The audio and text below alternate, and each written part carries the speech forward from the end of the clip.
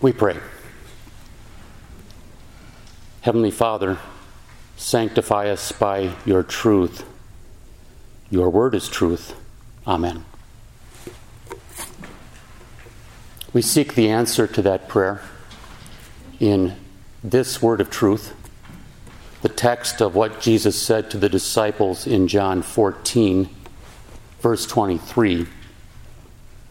If anyone loves me, he will keep my word, and my Father will love him, and we will come to him and make our home with him. I see the word home on the gym, and this word home in the text has something else in mind. That place that we depend on and yet take for granted sometimes, unless it's been a while since we were there. It's nice to come home after a hard day's work or at the end of a very long trip. To one degree or another, we look forward to being home for Christmas or Easter or a break like the one coming up in a few days. What is it about our homes that are meant to make them a welcome place? It has to be more than, that's the place where I get to sleep in my own bed. Or that's the place where I have all my stuff. Isn't it the presence of family? Having around us in the same space those who love, support, and take care of us. Well, according to what Jesus said, God has given you a second home with the same elements present and involved.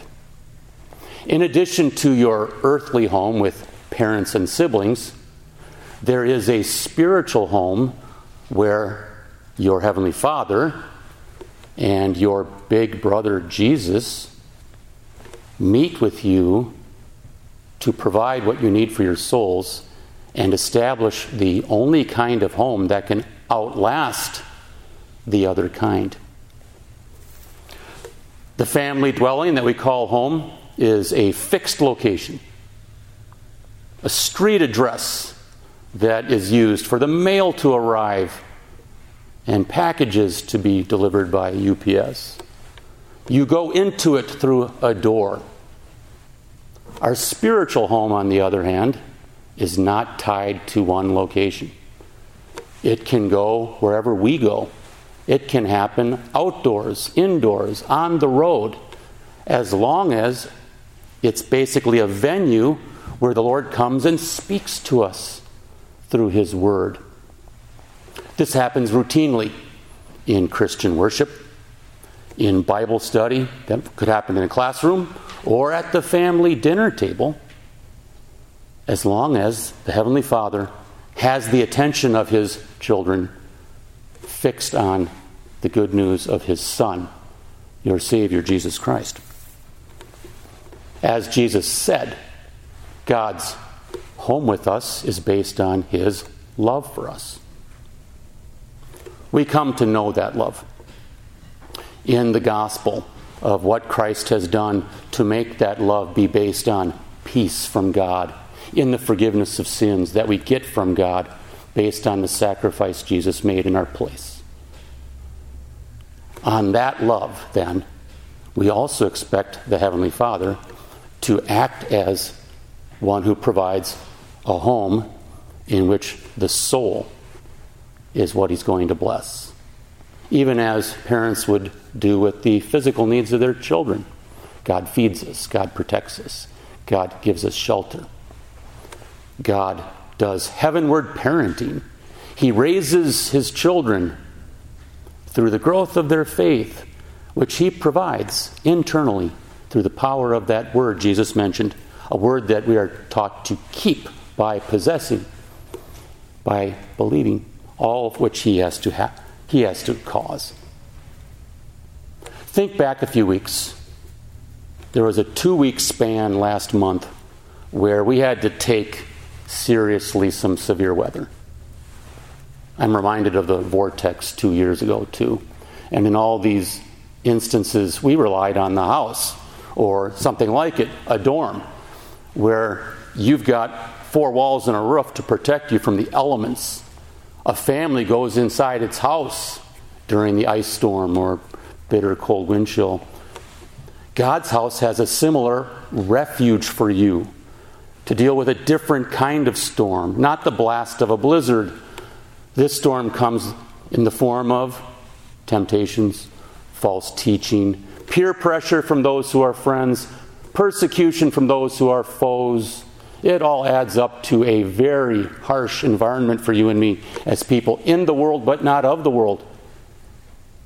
And so we need this refuge that God gives, not only to deal from what's out there, but what's in here, because the flesh won't help when we have to deal with the pangs of a guilty conscience, troubling fears, nagging doubts, the bad weather spiritually that erodes our Christian faith and hope.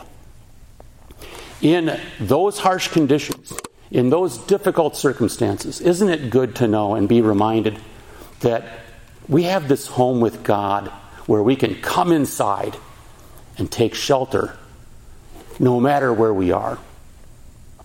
We can deal with guilt, fear, doubts using the same reliable good news. That same gospel of Christ crucified and risen, which is there to assure you of God's forgiveness and comfort you with God's promises and convince you with the certainty of God's truth. All these things don't change.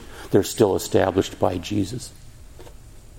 The word from Jesus and about Jesus will be that constant refuge every day of life, with a destination yet to come of life magnified forever.